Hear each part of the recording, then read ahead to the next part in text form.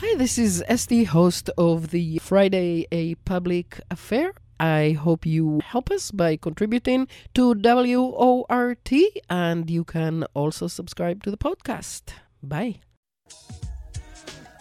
6'6" above sea level. I grab the mic because I like to take you to another mental level. Low power frequency radio modulation. The big sound from underground. No change without struggle. No one in power ain't giving up nothing. No change without struggle. No one in power.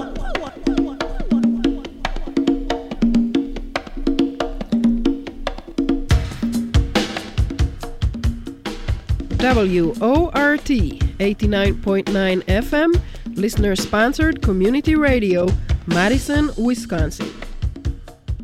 And hello, welcome to A Public Affair. I am Esty Dinur. We have a really essential show for you today. We're going to look about whether oil and gas are a main reason for what's going on in Gaza currently. We will try to get to Ukraine too, and maybe to other stuff. But this is the show for our 47th birthday, and therefore we are raising money just today and tomorrow. So we need to hear from you, and with me to help me entice you to start calling us right away or donating online is Karma Chavez. Hi Karma, how are you? Hey Esty, it's great to be back on the air with you. I'm calling in from sunny Austin, Texas today, but happy to be virtually in Madison to raise some money for my favorite radio station. And thank you so much for doing that. You look a little wintry yourself. You know, even though my blood has grown thick, I guess, or thin, or whatever it is that makes you colder. Yeah. Well, Karma, do you want to tell our listeners quickly why they should pledge and what they can pledge for, other than, of course, the information that they get here every week? But what are our premia, just really briefly, so we can get to our show, because there is so much information to share with our listeners. Yeah, well, let me just say, first of all, the sort of moral reason that I think folks should be donating to WRT. The last month and a half, almost 2 months now, we've been living in really dire times, and one of the few places you can go for accurate news, for a different kind of analysis, is WRT. And so I really hope people are going to get out and support that mission. And of course, there's lots of good things that people can get for doing so. The thing I have my eye on right now is a ribbed knit black hat from the station. It's got an embroidered WRT logo. So I really think that would be a great thing for people to get for those cold days up there in Madison. And you know, it actually looks like we're getting started on a good foot. We already have an online donation. Yay! Thank you so very much, Ronnie. Really appreciate hearing from you, and also from Summer, who already has increased their monthly donation. And Summer likes A Public Affair, Perpetual Notion Machine, and Tropical Rhythms. Thank you very much. And you know, how about we hear from, there's another one, Anonymous. Thank you so much. You know, if this goes on like that, we won't have to pledge rap, and that would be outstanding, because our guest has so much information. So Karma, tell them just about a couple, three more things that we have as premium, and we'll get to our guest.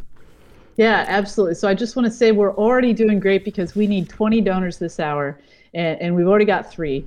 And that's in the first 5 minutes of the show. So this is fantastic, folks. Just keep it up. We really want to make sure that you get on the phone at 608-256-2001 extension 1 and jump online at wortfm.org to make a donation. Again, talked a little bit about that hat. There's also the very awesome embroidered patch that you can get. There's the wart sticker set. So all sorts of things. You can find them online at wortfm.org when you jump on there to make your online donation. Yeah, or if you call 608-256-2001 extension 1, the receptionist can tell you what you can get. But again, we know you're not pledging or donating to get bling, right? You're doing it because you appreciate what you get here every week. And let's, since we have already 3 donors, let's get right away to our guest, Charlotte Dennett,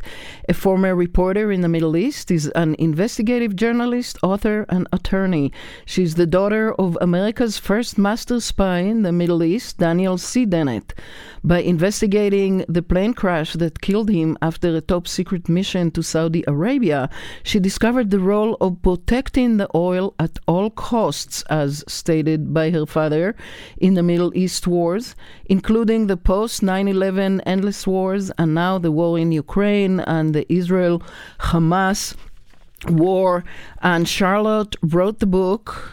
Her latest book is Follow the Pipelines, Uncovering the Mystery of a Lost Spy and the Deadly Politics of the Great Game for Oil. Thank you so much, Charlotte, for joining us today. I suppose when you saw the Israeli attack on Hamas, that wasn't very surprising for you, nor probably was the return to attacking civilians in Gaza as of basically last night, or was it? Oh, sadly.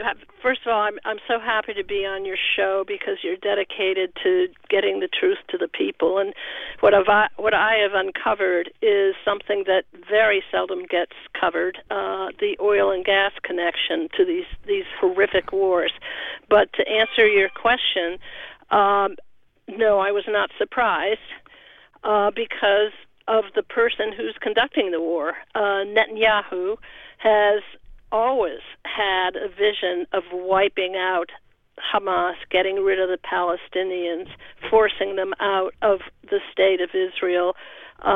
He is a fascist, so it apparently does not bother him, the level of destruction that's going on there. It's very, very disturbing. And I have been among those who have called it out as genocide because it's so clear. It's textbook. You attack a certain ethnic group, you kill them, you force them out of their land, you deprive them of fuel and food. I mean, this is so horrific.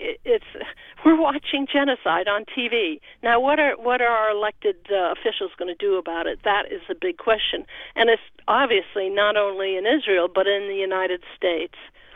Right. And you write in your book about what you call the hidden history of pipeline politics in Palestine and Israel, which started, as I learned from reading your book, a long time ago. Maybe we should start with the role of Lord Balfour.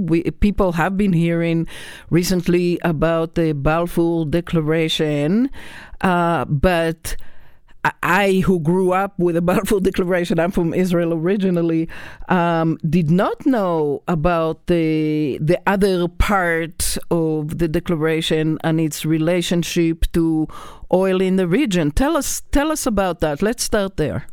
Okay, well, that's so interesting that you didn't know about it, and I would dare say the vast majority of people who are trying to get a hold of a history of the region will only hear that the Balfour Declaration was a British statement in support of having a Jewish homeland in Palestine. And when I did my digging, I'm thinking Balfour, okay, he was the former secretary of Great Britain, and he was very much involved in trying to figure out how Britain was going to get access to oil, and I'll get into that a little bit more. But the recipient of this was just a letter. and it was a letter to Lord Walter de Rothschild of the famous Rothschild banking and oil family. So the point is that in 1911, Winston Churchill was the first Lord of the Admiralty. That is, he was in charge of the British Navy. And he realized that he was going to have to convert the Navy's fuel from coal, which Britain had a lot of, to oil, which Britain had none of. So anyway, Churchill lamented that Britain would have to, quote, fight on a sea of troubles to get oil. And its first target during World War I was the oil of Iraq. And many of you may have heard about, Lawrence of Arabia, which is, a beautiful story, but you don't get the whole picture there. The whole point was to drive the Turks out of the region, because they control most of the oil in the Ottoman Empire in the Middle East, but also to, drive towards Iraq and get control of its oil. And they succeeded. Long story short, the next thing they had to consider is how are we going to ship the oil to market? How are we going to get it to our warships? And if you look on a map, the easiest route was to go overland from Iraq towards the eastern Mediterranean, and the perfect outlet, they figured, was Haifa, which was then Palestine. The pipeline was not built until the 1930s. By then, the French and the British had pretty much divided up that area into what they call British mandates and French mandates. The whole idea was, they'll exercise control over the Arabs, actually, and the Jews that were there, until they could govern themselves. That was the argument. The Arabs had been promised independence if they joined with the British and fought the Turks, and then they were they didn't get everything they wanted. They were betrayed, so that's one of the first betrayals. Anyway, the pipeline was built, and now what I'm going to do is take you all the way up to, well, first of all, I'm sorry, in 1948, when Israel declared its independence, Iraq closed the pipeline. Iraq at the time was anti-Zionist, and they didn't want to support what they saw as a colonial settler state in the region, so it was closed. But fast forward to 2003, let's George W. Bush. Charlotte, before we go there, yeah, sure. I want to ask you about the connection between Lord Balfour and Herzl, the father basically of Zionism, because I think that's also a very important angle. And I also want to ask our listeners to keep calling. We haven't gotten any more pledges or donations since Charlotte started talking. I would love to let Charlotte talk most of the hours so we don't have to pledge rap. So please, 608-256-2001, extension 1, or wartfm.org/donate. Go ahead, Charlotte. Well, Herzl wanted a safe haven for the Jews that had been terribly persecuted. And he had to, wheel and deal, basically. Where's going to be the optimal place? And he was well aware of the geopolitical. Whoops! There's my dog. He was well aware of the geopolitical dynamics that were going on in the region, and he had conversations about protecting the Suez Canal, but. Now, I have to be honest about this. I've got so much in my book, I don't quite recall the nature of any conversations that Herzl may have had with Rothschild. But the fact that there was all this discussion about how to protect the British Navy with this oil, I suspect that also factored into it. Yeah, so I don't have it in front of me either, but as I remember, Herzl, was promising to the British that they will have access to the oil. So let's go on from there. But first, Karma, tell people why to pledge quickly, please. Well, I before I do that, we got a new pledge in actually just now from Jerry, and so we're really grateful for your pledge. Very Thank exciting. you. So hope other folks are gonna get on the phone. It's 608-256-2001 extension 1 and do the same. I wanted to say that one of the things for me, and I hope that you will agree why this is a good thing to support WRT, is just looking at some of the programs that WRT is doing. And so seeing the commitment to communities of color, to underrepresented groups, to Hmong communities, indigenous communities locally, and bringing those voices into the journalistic space with the upcoming Journalism Collaborative. I think it's crucial that this kind of work is supportive, especially in a time where places around the country are trying to do everything they can to ban DEI programs, to ban teaching about the histories of race, ethnicities, etc. And here we have WORT as a leader in really uplifting those voices. And so for me, that's just a huge reason to get on the phone. No donation is too small, but to show how much this kind of work matters to you, 608-256-2001, extension 1, or online at WORT.org. Yeah, and if you appreciate the coverage in recent weeks of what's going on in Gaza, I think you should really donate or pledge right now and help us be able to talk with Charlotte and tell you about a lot of things that, seriously, I have not heard anywhere else. This is truly original journalism that you're engaging in right now. Yeah, so 608-256-2001 extension 1 or wordfm.org. We trust you to keep donating or pledging, and we are going to continue talking with Charlotte Dennett about her book, Follow the Pipelines, Uncovering the Mystery of a Lost Spy and the Deadly Politics of the Great Game of Oil. So you also, before we get to 2003 and Bush, you also talk about what happened during World War I, and you said World War I was not about making the world safe for democracy, as we've been told. What was it about? No, well, a lot of it was about dividing up the Middle East. You know, everyone thinks about the war in Europe, and yet the war in the Middle East was absolutely crucial because of the reliance now on oil. Oil was considered cheaper and more efficient. It made the ships run faster. So there was a huge scramble for oil. And as I say, the British succeeded in getting the oil of Iraq. Now, what about the Germans? One of the great lessons of World War I is the Germans ran out of fuel. Hitler fumed over this and vowed that it would never happen again. And, so that was a lesson. Actually, it also did happen in World War II. The Germans also ran out of gas. And so this was a lesson for every superpower. If you want to be a great power in this world, then you have to control oil for your military machine. And so what I uncovered were these incredible schemes that involved wars, involved assassinations. It got very ugly.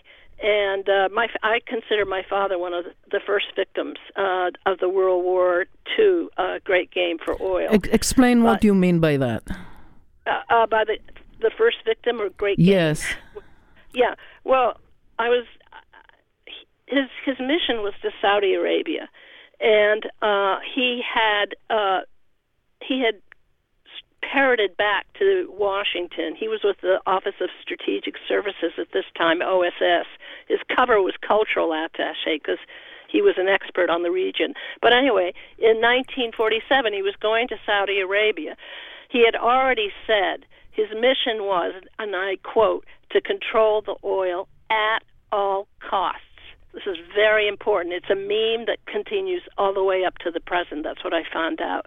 But anyway, he goes to Saudi Arabia, and the whole issue is, where is this pipeline going to terminate? Because it's going to be feeding oil to Europe to help the reconstruction of Europe. Very, very important. And so it was a question of whether it would terminate in Haifa or whether it would terminate in southern Lebanon near Sidon. He advocated for southern Lebanon because at the time, this is 1947, there was huge turmoil in Palestine.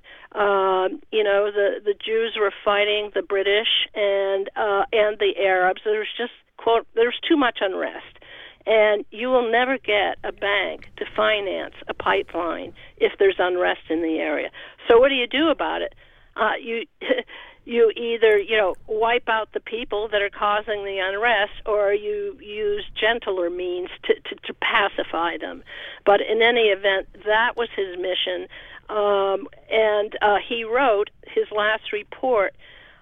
He said there's a real problem because the Syrian president, that would be Kuwatli, his name, of Syria, he was anti-Zionist. He was a nationalist, and he did not want the pipeline traversing to Palestine or even through Syria. And that was my father's last report. He gets on the plane with 5 others, including the U.S. petroleum attaché. So that was a tip-off to me that oil was very much a subject, even to his trip to Ethiopia. They were going to go there. The U.S. had just gotten an exclusive concession in Ethiopia, as they had in Saudi Arabia, much to the distress of our allies, the British, the French, and the Russians. They were really peeved that America was really moving in on these vital territories. And the plane was full of top-secret equipment and aerial cameras. I suspect that was because they were going to photograph pipeline routes in the plane. The plane never made it to Ethiopia. It crashed in some mountains. And I've sued the CIA. I've done a huge amount of work on this to try to figure out who was responsible. And I have a hypothesis. I can't fully prove it. I may still be working on it. But maybe I should leave that as a mystery for people before I say who I think was responsible. Well, I kind of like doing that. I think, and let me ask you to answer with one word to this question. I have some people to thank, but what you're saying, just to clarify, is that the CIA, its role has never been to protect the American people. Its role has been to protect oil for the government and the rich folks of the United States. Yeah, is that correct? Yeah, that is sadly true. I should just interject that previously my husband Gerard Colby and I wrote a book about the genocide of indigenous peoples in the Amazon in the 60s and 70s, and that was all about oil. And the title of the book, just to give you a hint, is "Thy Will Be Done: The Conquest of the Amazon, Nelson Rockefeller and Evangelism in the Age of Oil."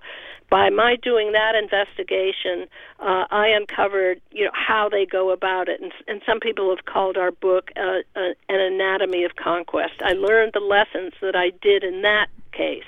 Charlotte, and CIA was involved. Yes. Yeah, I realize now that you and I must have talked before because I did a show about that book. Maybe with your husband, I'm not sure. It was a long time ago. Been. Yeah, because your Wisconsin station was one of the few that would have us on, and I applaud you for that. It's not easy, Our station. When you talk about these powers, yes. Our station and this show specifically, folks, if you appreciate that, you know what to do. What should they do, Karma? Absolutely. You need to get on the phone right now. It's 608-256-2001, extension 1, or jump online at wortfm.org and click that orange donate button. I mean, this is really amazing. One, that you've been doing shows of this quality for so long, Esty, that you can't even remember all the shows you've done. 28 years now, yeah. But two, that's amazing. Yeah, and you're doing shows that nobody else will do. I mean, we just heard that from the author, that few others would do it. And so I think everyone needs to really express their appreciation by getting on the phone at 608-256-2001, extension 1, and making your gratitude for Esti's amazing work known through your donation for the station. All right, and we have... Go ahead, Charlotte. Esti, I feel like interviewing you someday. I mean, what a career you've had. Yeah. You know, bucking up against the big guys is very risky. And I have to say that book, Thy Will Be Done, was suppressed. It finally got rescued as an e-book by Open Road Media. You can get it as an e-book, but this is what we're facing. And as you know, one of the things that are happening now with the war in Gaza is you've got tremendous propaganda expertise by Israel that I think journalists are coming to understand that they can't believe everything that's been told. But, you criticize Israel and you're called anti-Semitic, and then it just shuts people up right away. I think people are getting over that and are seeing through it. But it's just, when you're talking about the Middle East, you have to be very careful, and you got to have your facts documented, which I do in my book, by the way. Yeah, absolutely. I don't want it suppressed again. Yeah. Well, we have 4 new donations of pledges. Thank you so much, everybody. Susan has increased her per month donation, and we appreciate that so much. Susan, who likes Esti's APA and Democracy Now! They are invaluable these days, and let me not be Midwest humble and say, yes, I agree. I think that what we do here is essential, and I'm proud of what I'm doing. And like Charlotte just said, it's dangerous. I'm getting a lot of attacks from Israel, from Jews here in Madison. It's been very hard, but... I am trying to bring the truth to you every week. So I appreciate that you're responding. We still need a lot more. We did get also a pledge from John in Madison, who likes Esti, and Alan Raff, and Back to the Country. Thank you so much, John. And we got another one from Gregory in St. Prairie, and thank you so very much, Gregory, who likes Sunday, the current transmission. And then we have the latest one is from Will, who likes A Public Affair Friday. I like it like that. Green Morning Radio. And his comment is, I haven't lived in Madison since 1990, but I still haven't found better radio, music, commentary, insight. That's like you, Karma, huh? Yeah, I mean, I totally agree with I love seeing that. I mean, I didn't leave in 1990, but about the same. And so I love seeing that's exactly right. I mean, thank God for the internet. And I also want to say we just got another pledge in from some of our great friends up in Ontario, Dina and Lauren, and they say to the great work of Esti and Karma. And so people are really appreciating the work that you do. Yeah, and good to hear from you. So you know Dina and Lauren too, huh? I do, yeah. I've worked closely with them for years. Good people. Well, folks, we need you to continue pledging and donating, and we are going to continue talking with Charlotte. So you mentioned several times the so-called special relationship between the United States and Israel. You said at some point that Israel was, and I'm asking if it still is, the military base that would protect the Trans-Arabian pipeline. And you talk elsewhere about the special relations and what it is about. So I think you talked about it to some degree already, but if you can expand on that, and if you want to talk about George Bush and his attacks on the Middle East. Yeah, well, this is something that occurred to me. I'll tell you a little story. I was visiting Lebanon with my family, and my brother is a philosopher and was teaching at had a seminar at AUB.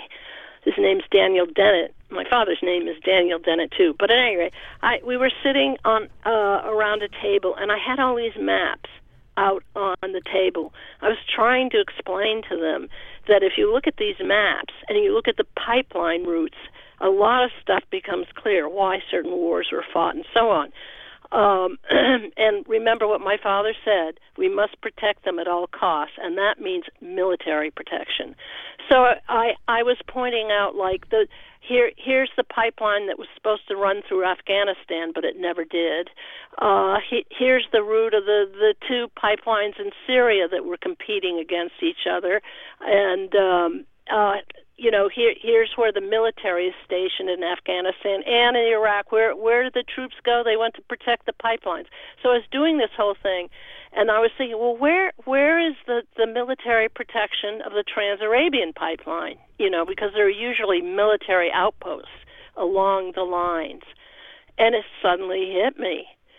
It wasn't in Israel. It was Israel. This was just mind-blowing to me. It suddenly all made sense. Why do we pour in billions of dollars of military to support Israel? Yes, it is to support it because it's, among a sea of Arabs, and they're all out to destroy Israel. That's the usual argument. But what is never argued is how important it is to protect that oil. And there's a reason for that. What mother would want to send her husband or her children off to war if she knew it was to protect pipelines and the profits of oil companies? It doesn't work. So you always have to have a pretext. We all know about, for instance, George W. Bush. And he was talking about weapons of mass destruction in Iraq. Behind that story is that the plan was, and this was in coordination with Israel, the plan was that a man named Ahmed Chalabi would replace Saddam Hussein, who would be overthrown. Ahmed Chalabi was in favor of reopening the Iraq petroleum pipeline that had been closed in 1948. And Netanyahu was a cheerleader for this pipeline. And in fact, when Bush sent the troops in, right afterwards, Netanyahu boasted that soon the oil will be flowing to Haifa. It's not a pipe dream. Well, as it turns out, it still is a pipe dream. But there are other pipe dreams afoot, and one of them is to reopen the Trans-Arabian pipeline that was closed during the civil war that consumed Lebanon for 15 years. I think it was closed around 1983. Yes, I think it's part of the Abraham Accords. I've got a piece on it. Trans-Arabian pipeline with oil terminal Haifa may become a reality. This was a piece written in 2020. And when oil and natural gas were discovered off the coast of Israel in 2000, that was the beginning of intense activity. Once again, different countries vying to control. And what I learned is that in that case, Netanyahu and his Likud party were determined that the billions of dollars worth of reserves off the coast of Gaza would not go to the Palestinians. And so there were two invasions, massive invasions. The first one was in 2009, and the purpose of that was to prevent, to sort of wipe out, if they could, Gaza and prevent them from getting the oil. And I even have a quote from a defense minister who says that at the time, 2007, he later became defense minister, but in 2007, he was saying that the Palestinians cannot have this oil and natural gas because they're going to put it into terrorism.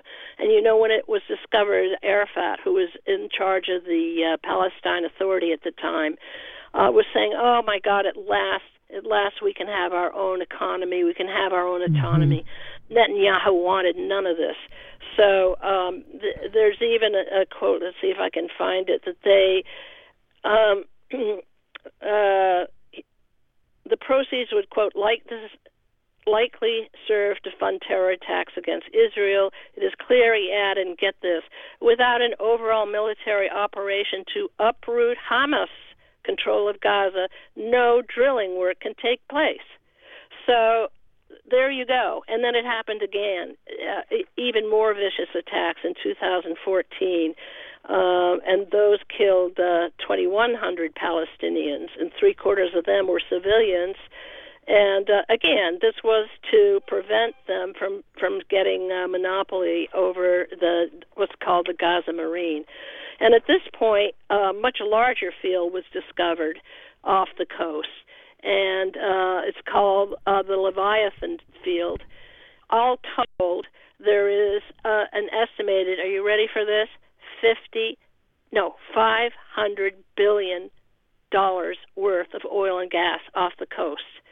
And what Netanyahu's dream is to develop an energy corridor, going right, pipelines going right up the coast and feeding natural gas and oil to guess where? Europe, which is scrambling for alternative energy supplies because of the war in Ukraine. You see, it's all linked.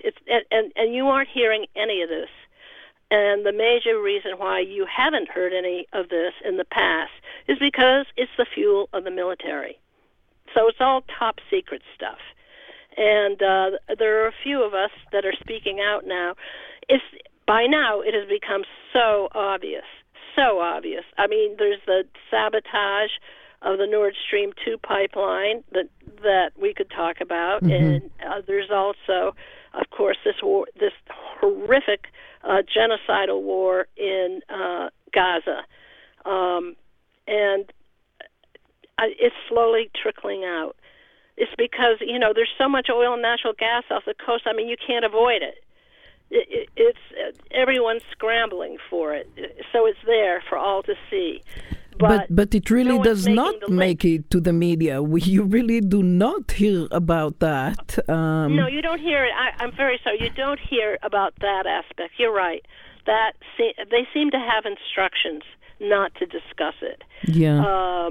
Yeah, and so I guess what I'm saying is there are a few of us that are trying to get the word out one way or the other. Right. So your station is remarkable for allowing me to explain this.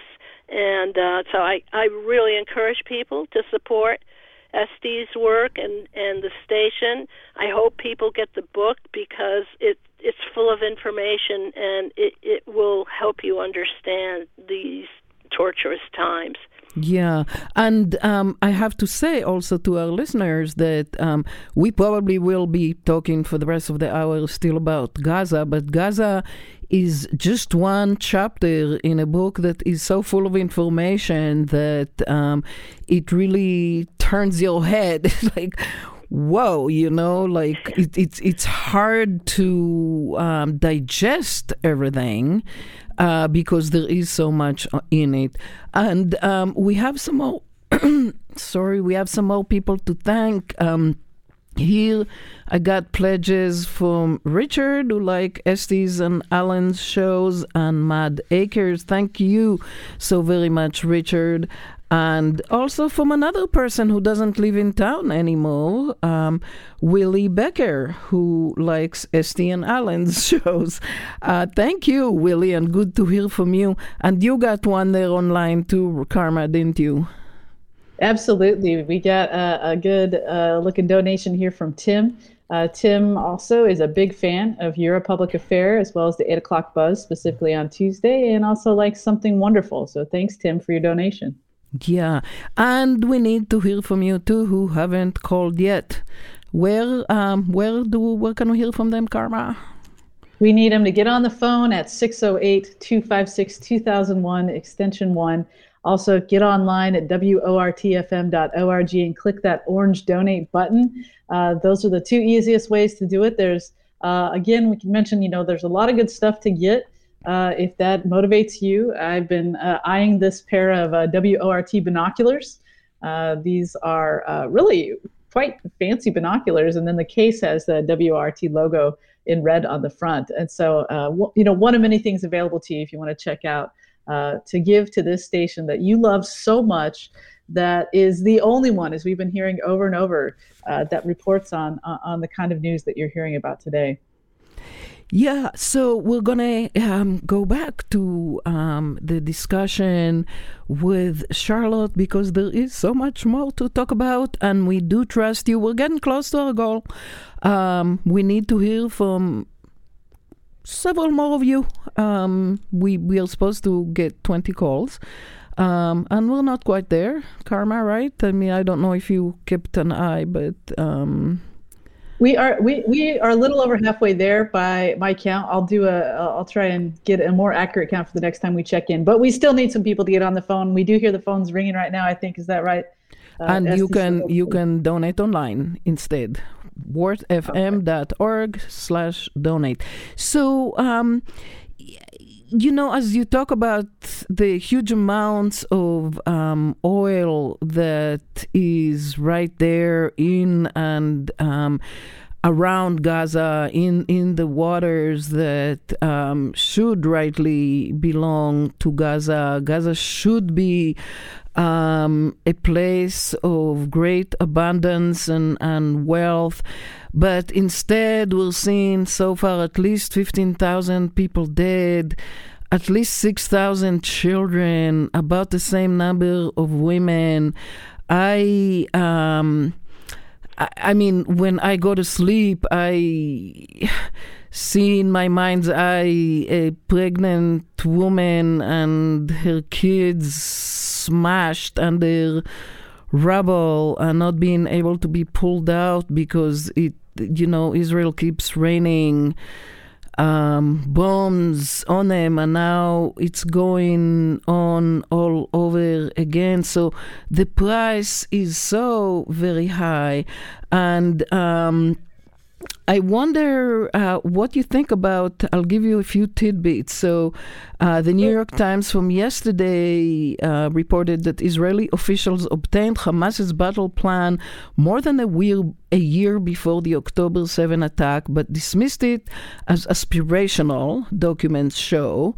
Plus, I'm sure you remember, in one of the said warnings, Egypt's intelligence manager, General Abbas Kamel, personally called Netanyahu only 10 days before the Hamas attack to let him know that they were likely to do, and this is a quote, something unusual, a terrible operation, and yet Netanyahu did nothing about it. He didn't even move more soldiers to the border there. He basically allowed that to happen, and now we're seeing how he's allowing the Israeli hostages to remain hostages because he was in a hurry to start bombing the Palestinians again.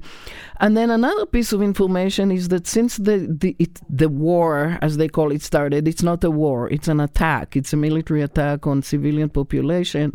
Since that started, Israel has already awarded 12 oil and gas exploration licenses in Palestine to 6 different big oil companies, including BP, British Petroleum. What do you think about all of that? Well, yeah, you're ahead of me on that one, Esty. I'd be interested in the source on that one. I mean, it wouldn't surprise me at all. But did that come out just in the past few days? Yeah, the oil yeah. And they're already in there? Yeah, I think... I'm trying to remember where I got it from. Unfortunately, I didn't know the source. It's okay. You can send it to me later. Okay, I would love it sure. if you could email it to me. That would be great, which, just confirms what I'm saying. And, this is just so appalling. I have trouble sleeping at night. I mean, the pictures. And, of course, more and more is coming out. For instance, I just saw an Israeli military person who used to guard Gaza. There's a video of him talking about it, and he says, this is ridiculous, to say that Israel was caught by surprise. There's no place probably in the world that is more heavily scrutinized, and they've got one of the most sophisticated security operations going. And so to say that there were all these breaches in the fences, and then these Hamas militants storm the area, storm Israel, they're allowed to continue, get this, for 7 hours. I didn't know that. 7 hours. Right. And then they were allowed to take hostages. And Israel did nothing. Give me a break. So people are increasingly understanding, and I think I even heard it in your description, Netanyahu let this happen. This was his pretext, and to do the massive wipeout invasion, which he's wanted to do all along, and that. What can I say?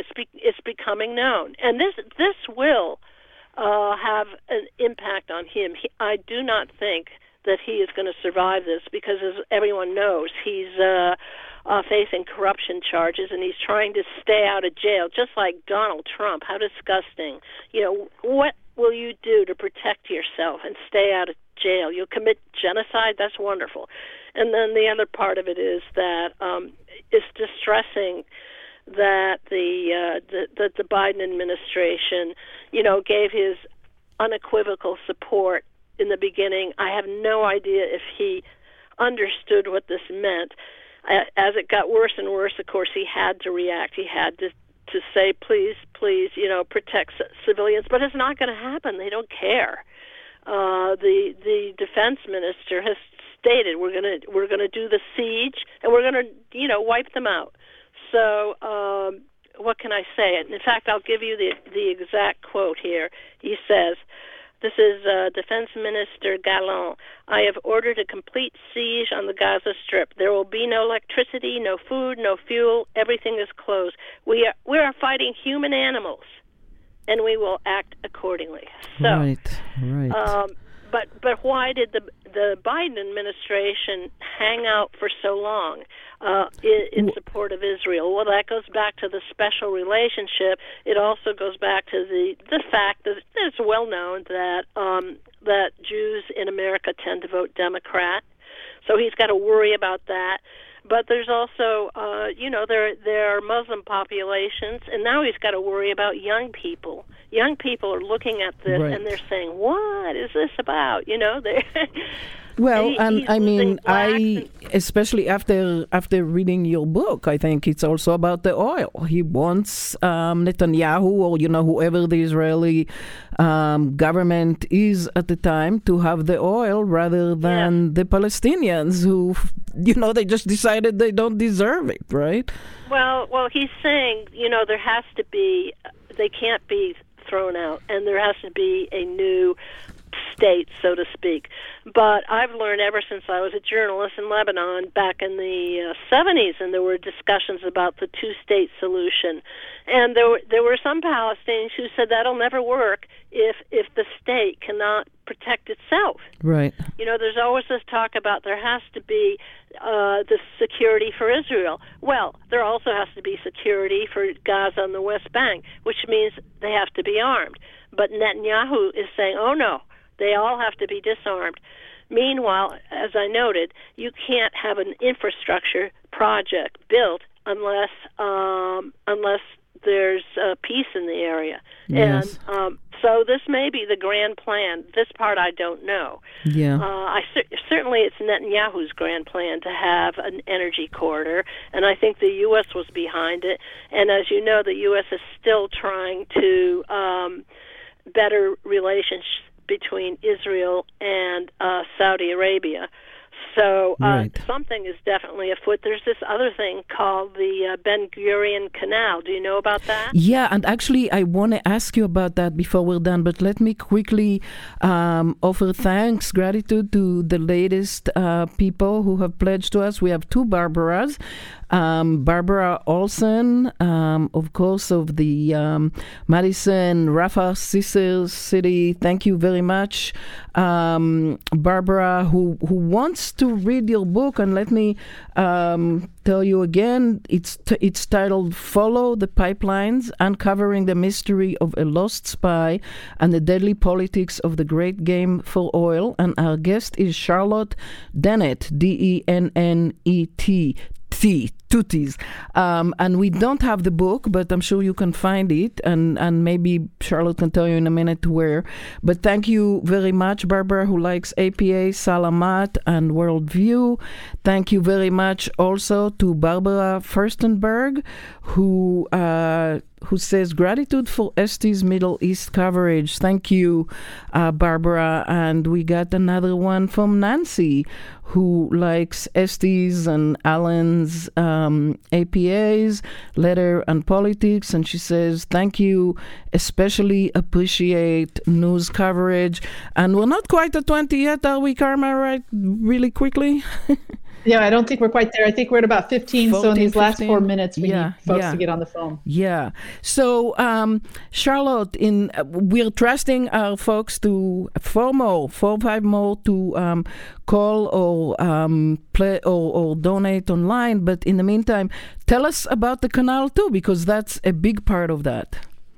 Yes. It's a project that's been in the works. My understanding is planning for it ahead of time for several years. The idea is it would be a competitor to the Suez Canal. Ships could trade up and down it faster. I can't help but think oil tankers as well, which never get mentioned. You know, the Suez Canal, it's always talking about, ships going through there, but they don't say oil tankers. Mm-hmm. Anyway, to come back, this canal would run, guess where? From the tip of Gaza, then all the way south, and then it connects to a port that connects to the Red Sea, and that's controlled by Jordan, but it's right next to Israel, and then it would connect to the Red Sea. And the Red Sea is a major thoroughfare for commerce, and of particular concern, oil tankers, because, they can take oil from Asia, the Middle East, whatever, go up through the Red Sea and eventually connect to the Suez Canal and then Eastern Mediterranean. So this is a shortcut they're planning. And so that's another element. And if you look on a map, you can Google it, the Ben Gurion Canal, and you can find maps. And one of the interesting things about the maps is that it will also connect with the futuristic city that Saudi Arabia is planning called Neom. This is like some super high-tech city that the Saudis want to diversify from oil. I don't know if they really need to, but nonetheless, that's what they're planning. So this is a whole operational scheme by Big Energy, and I suspect that Hamas got wind of it and figured that once that goes into effect, they will be considered irrelevant. So this may have been the cause for the attack that happened. There's a lot of speculation on that too. Yeah. Well, Charlotte, we are out of time. I appreciate so much your work and that you have joined us today. Again, Charlotte Dennett, Dennett. The book is Follow the Pipelines, Uncovering the Mystery of a Lost Spy and the Deadly Politics of the Great Game for Oil. And like I said, this hour we talk just about one chapter of this book, and I have another person to thank who is apparently your friend Charlotte, Beth Kubley. And hi, Beth. And I let her know. Oh, yeah, we go way back. Great to hear. And by the way, you can get the book on Amazon. Amazon.com is the best way. Even my publisher prefers it. So. Okay. And Beth Yeah. likes anything that plays when she drives. Thank you very much, Beth, too. Thank you to the ones of you who are still pledging or donating, and I can thank them when the Funny Boys are on. Thank you, Charlotte. Thank you, Karma. Thank you, Jade and Summer and Shali. Thank you all for supporting us this hour. I'm Esti Dinor. We'll be talking again next week. Bye-bye. Disregard the mainstream, media distorted.